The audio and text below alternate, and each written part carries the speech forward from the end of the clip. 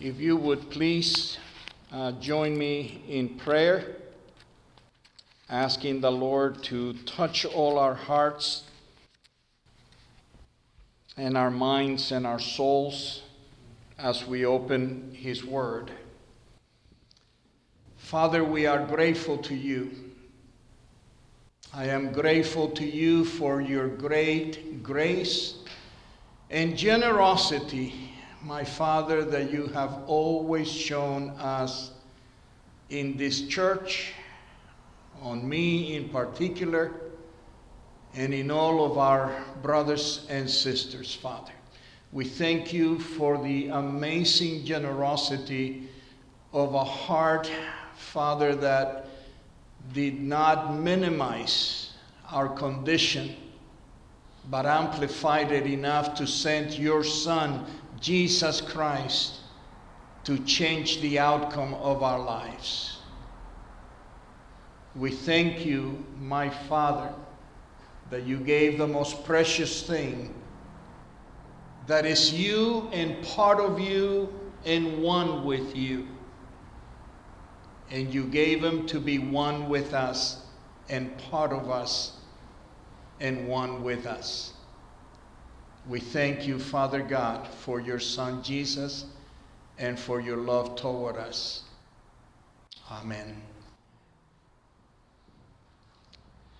As Father Astor indicated earlier as he began to introduce the day, today actually is a double whammy when it comes to our celebration here at St. David's, and I might even consider a triple, because I don't want to forget that yesterday, though for some people it was celebrated as Halloween, it is also for those of us who are part of the church, of the reformation of the church. It was Reformation Day. It was the day in which Martin Luther nailed to the doors of his church in Germany the 95 Theses with which he disagreed with the direction that the church was going. And it sparked the flame. It sparked the flame that led to the Reformation and the attention that was given to the Word of God, to the faithfulness of the Word of God, sola scriptura, only the Scriptures, only Christ, only grace, only salvation in Jesus Christ. One faith. That was the spark that changed the world. And that changed ultimately England as well, as we became a reformed form of Catholicism, a reformed Anglican church. And so I don't want to just let that go by without mentioning it. But today in particular, we celebrate All Saints' Day. All Saints' Day.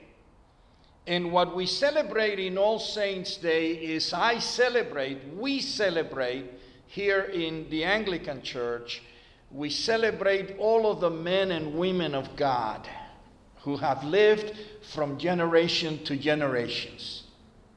As I was reading the gospel today, and I was reading Jesus saying, "Blessed are the poor, and blessed are the meek, and blessed are the hungry and the thirst," I could still remember or hear him blessing all of the people of God who have ever lived, who have been hungry, who have been thirsty for the word, who have been poor in spirit, who have been poor physically, who have sought him and been persecuted. In All Saints' Day, we celebrate all of the men and women of God from the beginning of Christianity all the way to our own time, and especially thinking of all the men and women that still reach out from heaven to testify to us of the faith.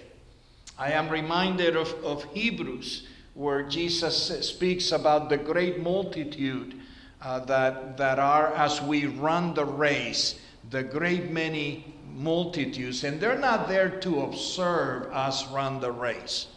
They are there to cheer us on. They are the people in the stands as we run today, and they're saying to us, we run before you, and we made it to the end, and now we have the crown, and we have won, and you can win. Come on, run hard. And I am reminded of the great number of saints. And I am reminded not just of Christian saints. I am reminded of all of the saints of God in the Old Testament. All the men and women of God who had the valor to stand against the lack of faith at times, the persecution of those who wanted to worship God, all the struggles of men and women throughout the Old Testament. And I, of course, today want to celebrate the living saints. I want to celebrate you. The saints of God who today are not giving up and running the race. The saints of God today who are not giving up in sacrificing in so many ways so that the world hears the gospel clearly and firmly and unadulterated.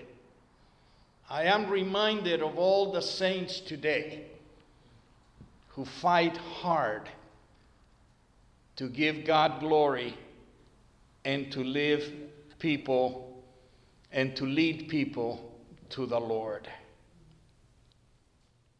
Actually, I got up early this morning, very early, and I happened to turn on the television, and I was looking for a worship service. And I found a worship service that I wanted to listen to. I had never listened to this particular preacher before. But one of the things he said have stayed with me and probably will always stay with me. He said that testimony, the word testimony, begins with the word test. He said, you will never have a testimony until you're tested. You will never have a testimony until you go through testing. And I thought, oh my God, I've never recognized that. And I want to celebrate today all of those people who have been tested physically, emotionally, spiritually, and in all kinds of ways, some more than others, some martyred throughout history, but their testimony still is proclaimed today. So today we celebrate All Saints' Day, and I say to all the saints of God, dead and living, hallelujah. Praise be to God who makes us his saints. The second thing we celebrate today at St. David's, and this is a particular celebration for us that we have been doing probably for close to the last 30 years. It is something I sort of instituted when I first came to St. David's, is Covenant Sunday. Covenant Sunday was an opportunity for us, all of us as believers, to reaffirm at least once a year, to reaffirm our covenant with God, our relationship with God, our surrender to God, the fact that he has declared that he is our God and we are his people. And so that's one of the things that we do today on Covenant Sunday, and all of you will have an opportunity to renew your covenant. And as part of the renewal of our covenant, which is a spiritual thing, a spiritual renewal, a verbal declaration of our faith, we also will all come forth and bring our commitment in our finances for the year to come. And we're going to invite those that are here to come forth and place their financial commitment. And we have received so many of your commitments that you have sent in either by mail or You have sent it in through the website, and we have received those, and we are going to place them in your name before God as a sign that our covenant is not just word, but it's also deed and action and purpose as we commit ourselves and our treasures to the worship of God. And then lastly, we are going to confess our sins to the Lord, knowing that it is by grace and grace alone that there's anything holy in us, anything saintly in us. So we celebrate, and today I'm enjoying very much this celebration as I have enjoyed it every year. I want to share with you a passage of Scripture that has meant a lot to me in all the years that I have studied Scripture, and that has meant a lot to me and taught me a lot about giving to the Lord.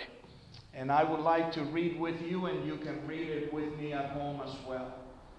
This is from St. Paul's second letter to the Corinthian church. He says, "I say this not as a command, but to prove by the earnestness of others that your love is also genuine. For you know the grace of our Lord Jesus Christ, that though he was rich, yet for your sake he became poor, so that you by his poverty might become rich.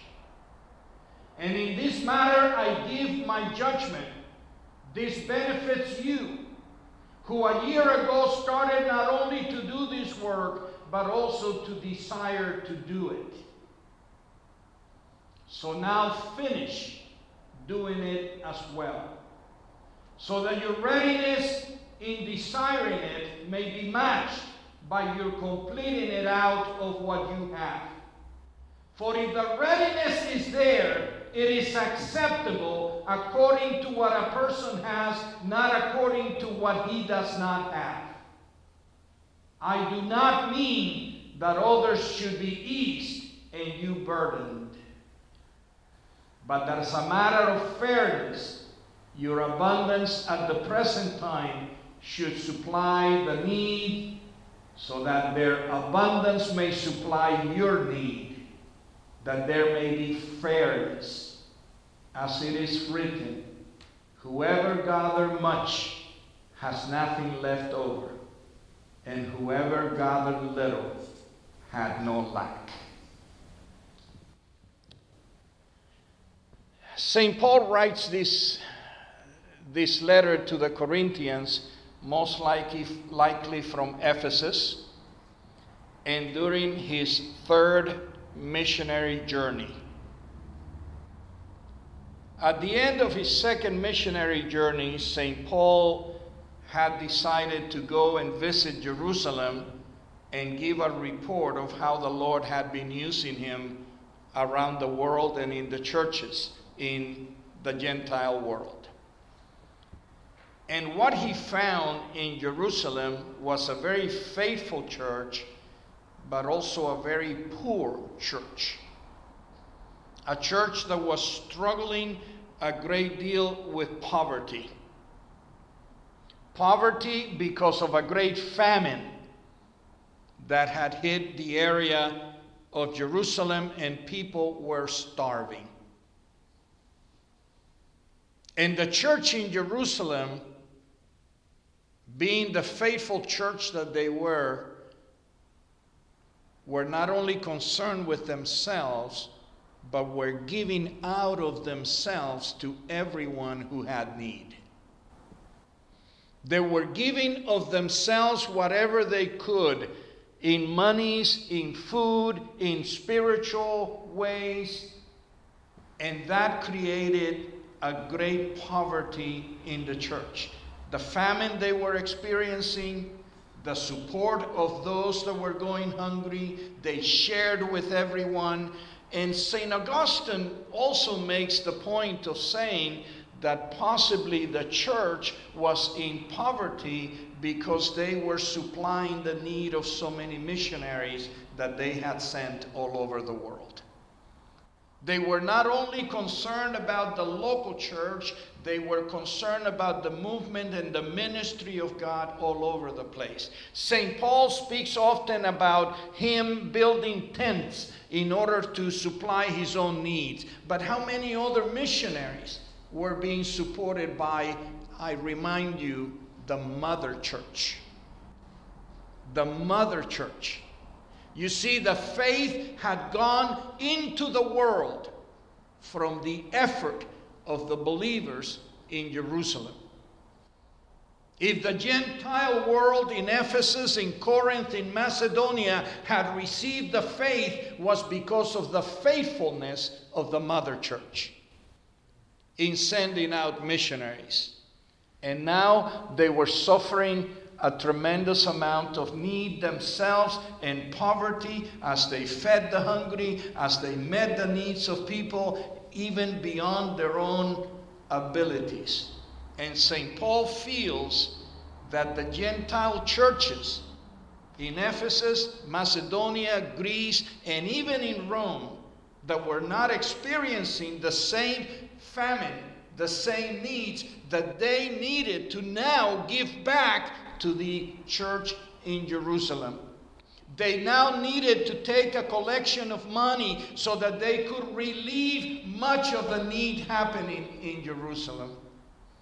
And that is the reason why St. Paul writes to the Corinthians here, probably from Ephesus, because he's making a collection in Asia Minor, then he's headed to Macedonia, and eventually coming to Corinth. And when he comes to Corinth, he wants them to be ready to give what they could to supply the need of Jerusalem, because he's going back to Jerusalem in his last trip.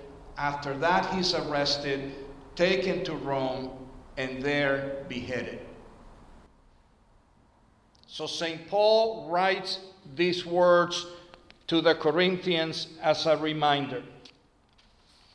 For you know the grace of our Lord Jesus Christ, that though he was rich, though Jesus Christ was rich, yet for your sake he became poor, so that you by his poverty might become rich. Jesus Christ abandoned all the glories of heaven and took on and humbled himself, and not just humbled himself, humiliated himself, and allowed himself to be humiliated and hanged on the cross, so that by his poverty you and I would become the rich inheritors of a kingdom which did not belong to us by right, but by grace and grace alone. So as we celebrate All Saints' Day, we are reminded that whatever is ours as saints of God is because Jesus chose to give everything he had, and God the Father gave everything he had, and the Holy Spirit teaches us from these passages, teaches us that in our giving we need to have the same generosity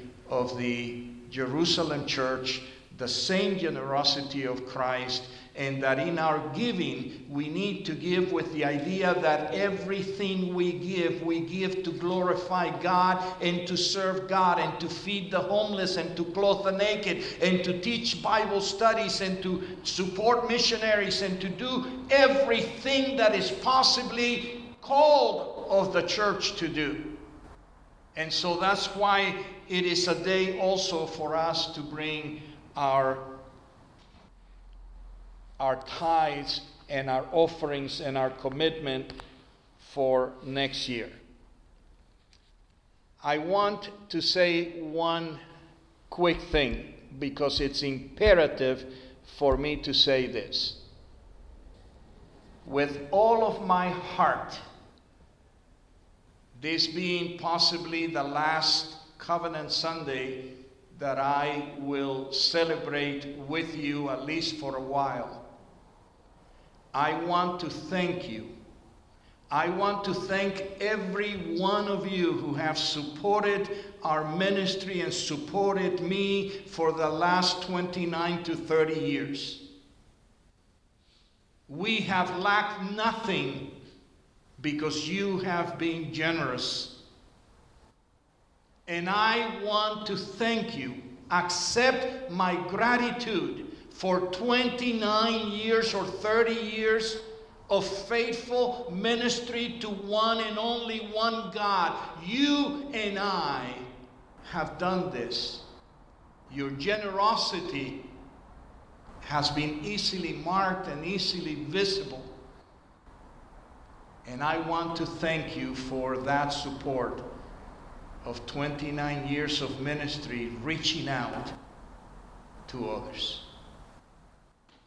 Thank you.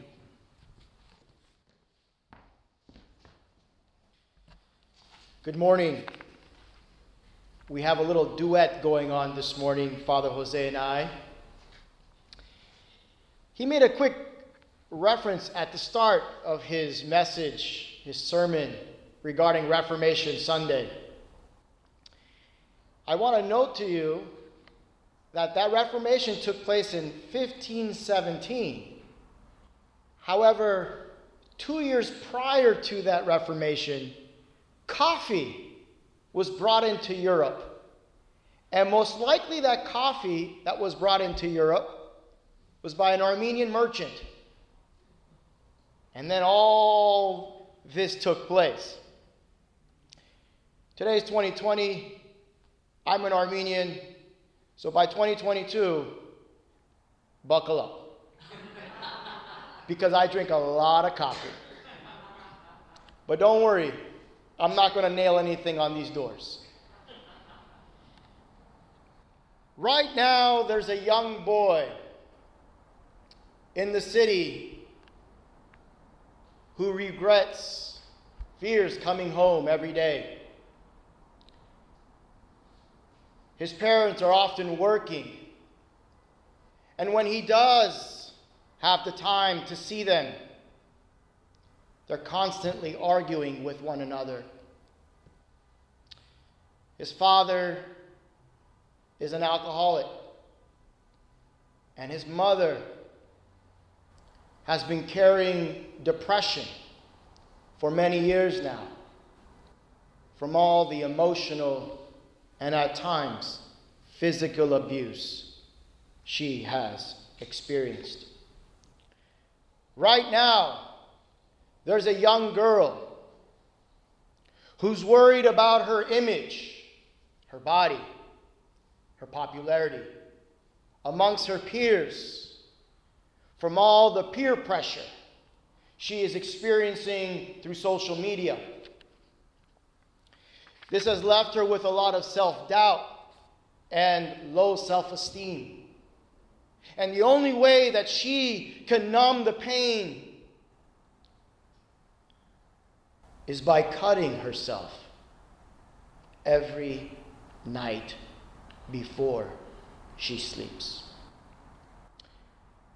Right now, there's a young adult male who has recently gone through the tragedy of a breakup of a girlfriend he has loved for many years. And the pain and the hurt is so high and so heavy that he finds the only remedy for this solution is drugs and potentially the thought of ending his life. Right now, there's a young couple who's about to embark in a new life together, who though do not have the proper foundation and support, they need to be equipped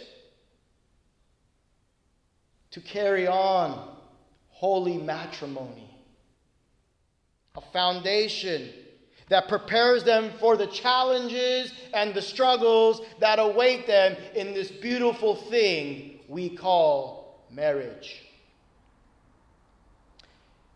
Right now, there's a single mother at home whose husband has left her for another woman, who now carries the burden of raising her children all by herself. Right now, there's a family who just got word from their doctor that their child has been diagnosed with a terminal disease, leaving them devastated and fearful for the future. Right now, there's a male and a female in separate homes who reflect and lament and are saddened by the love they once had, who no longer is there with them to do life. Right now, there's a parent who just got laid off, lost his job due to the coronavirus, and him being the only one working and bringing income home has left his family in a great amount of fear and uncertainty. Right now, there are multitudes of people struggling with health issues, from heart, kidney, autoimmune, who worry about their health and their life. I can go on with stories like this. These are the kinds of stories and things that are taking place right now in our communities. Right now. There's a great deal of hurt and pain and struggle and fear and loneliness and sadness in many lives, countless lives. All in the radius of 1 mile of where you're sitting right now and where I'm standing. Issues related to health, finances, companionship, identity, loss, that transcend age, race, gender, social status, culture.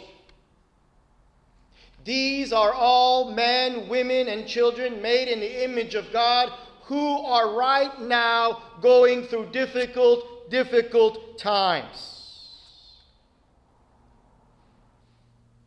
And so what do we do? What is the church's response in a time like this? Beloved brothers and sisters, we must be the church. We must be the church of Jesus Christ, the one who taught us about the rule and reign of God in those Beatitudes that Father Jose read this morning. The one who had compassion and healed the woman who was bleeding for 12 years. The one who had mercy and restored the paralytic man. The one who befriended and dined with sinners, tax collectors, and prostitutes. The one who wept when he came to find out that his friend Lazarus had died. but soon came after and resuscitated him to life. The one who casted out demons in those demoniac episodes we read in the Gennesaret. The one who restored the ear of the Roman soldier who just minutes prior had come to arrest him. And ultimately, the one who lived, died, but then on the third day rose from the grave for you, for me, for us. We must be the church for the sake of the world. We have a mission. It's a very particular mission. We are to be the mouth, hands, and feet of God in this world. This isn't a trivial or small or words of platitude. This is real, concrete fact. We must be the church of Jesus Christ. We have a rich liturgy in this church, in the Anglican Church. And one of the great reasons why I was attracted to the Anglican Church was because of its liturgy, because of its prayers that we say in our service. Then we embody everything in our service. From the things we hear, we sit, we kneel, we reach out, we confess, we receive, we pass. But in the words of a priest I heard recently, I share these words to you. From Father Sean McCain. My dear brothers and sisters, the liturgy does not end at the dismissal. It continues. Meaning once we leave these doors, when this service ends, we continue to do and say and be the people that are being shaped and formed by all that takes place in this hour. We have a mission, and we have to broaden our imagination of what that mission is.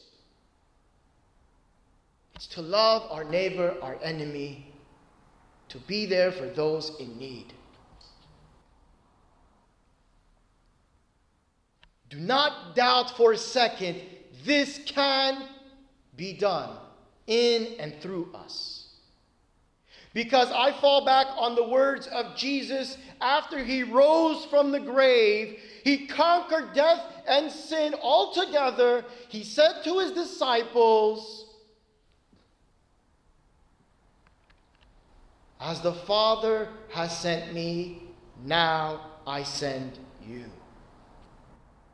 And he breathed on them the Holy Spirit.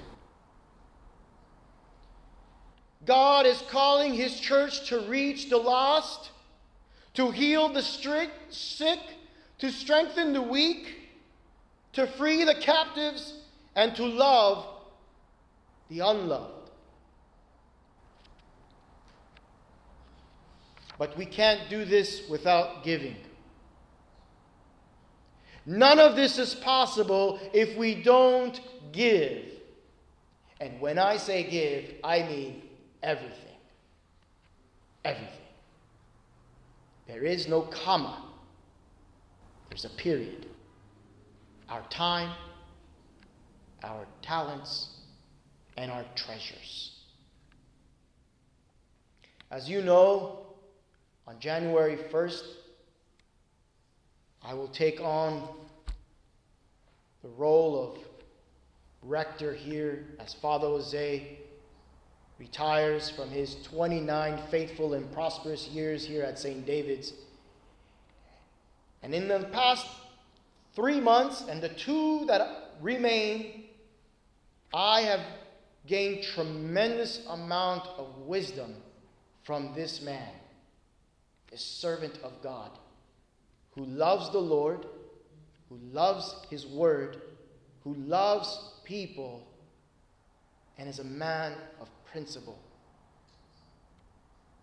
My hope is to carry on what he has done, and for all of that to rub on me and build on that foundation.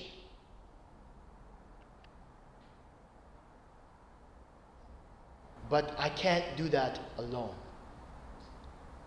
He thanked you just minutes prior for all of your support, for all those years. I now, at the start of my time here, ask you for your support. But for the sake of the church, for the sake of the ministry, we need your support. Your time, your talents, and your treasures. If not us, who? If we don't do this, who? Where do we turn to? Who do we go to? Where do we travel? In the famous words of Archbishop William Temple, the church is the only institution that exists primarily for the benefits of those who are not its members. My dear brothers and sisters, we have a mission, but without our investment, our commitment from everything that God has given us, we can't do much. But there's great need in our community. And as I said, do not doubt that this can happen. Jesus said, "You will do greater things than I." The question I have for you this morning, do you believe? Right now. Do you believe that we can reach that young boy, reach that young girl, reach that young adolescent male, reach that parent, reach that family? Do you believe we can reach those families through this church? Do you believe it? Do you believe it? This is the time you have to ask yourself, can we do it? Can we? Are we up to the task? If not us, who? But you must believe first that it can be possible that we can reach our broken, hurting community. I will end with this. Someone once said to me, as he reached into his pocket and took what looked like hundreds of dollars. He pointed it at me and said, "This is my friend." I'm sorry, but that gentleman is mistaken. God calls us friend, and we are called to go into the world and become friends of those who don't know our Lord. We are friends. Human beings are friends. And we use money as a tool,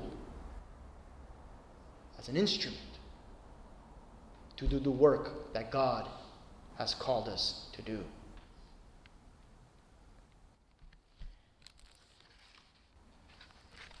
When I was ordained as a deacon and a priest, my whole life flashed right before my eyes. I remembered where I was. Those lonely times of self-doubt, and worry. And now I look back and I say, thank you, God, for saving me and then blessing me with so many wonderful people in my life. If it wasn't for the Church of Jesus Christ, I wouldn't be here today.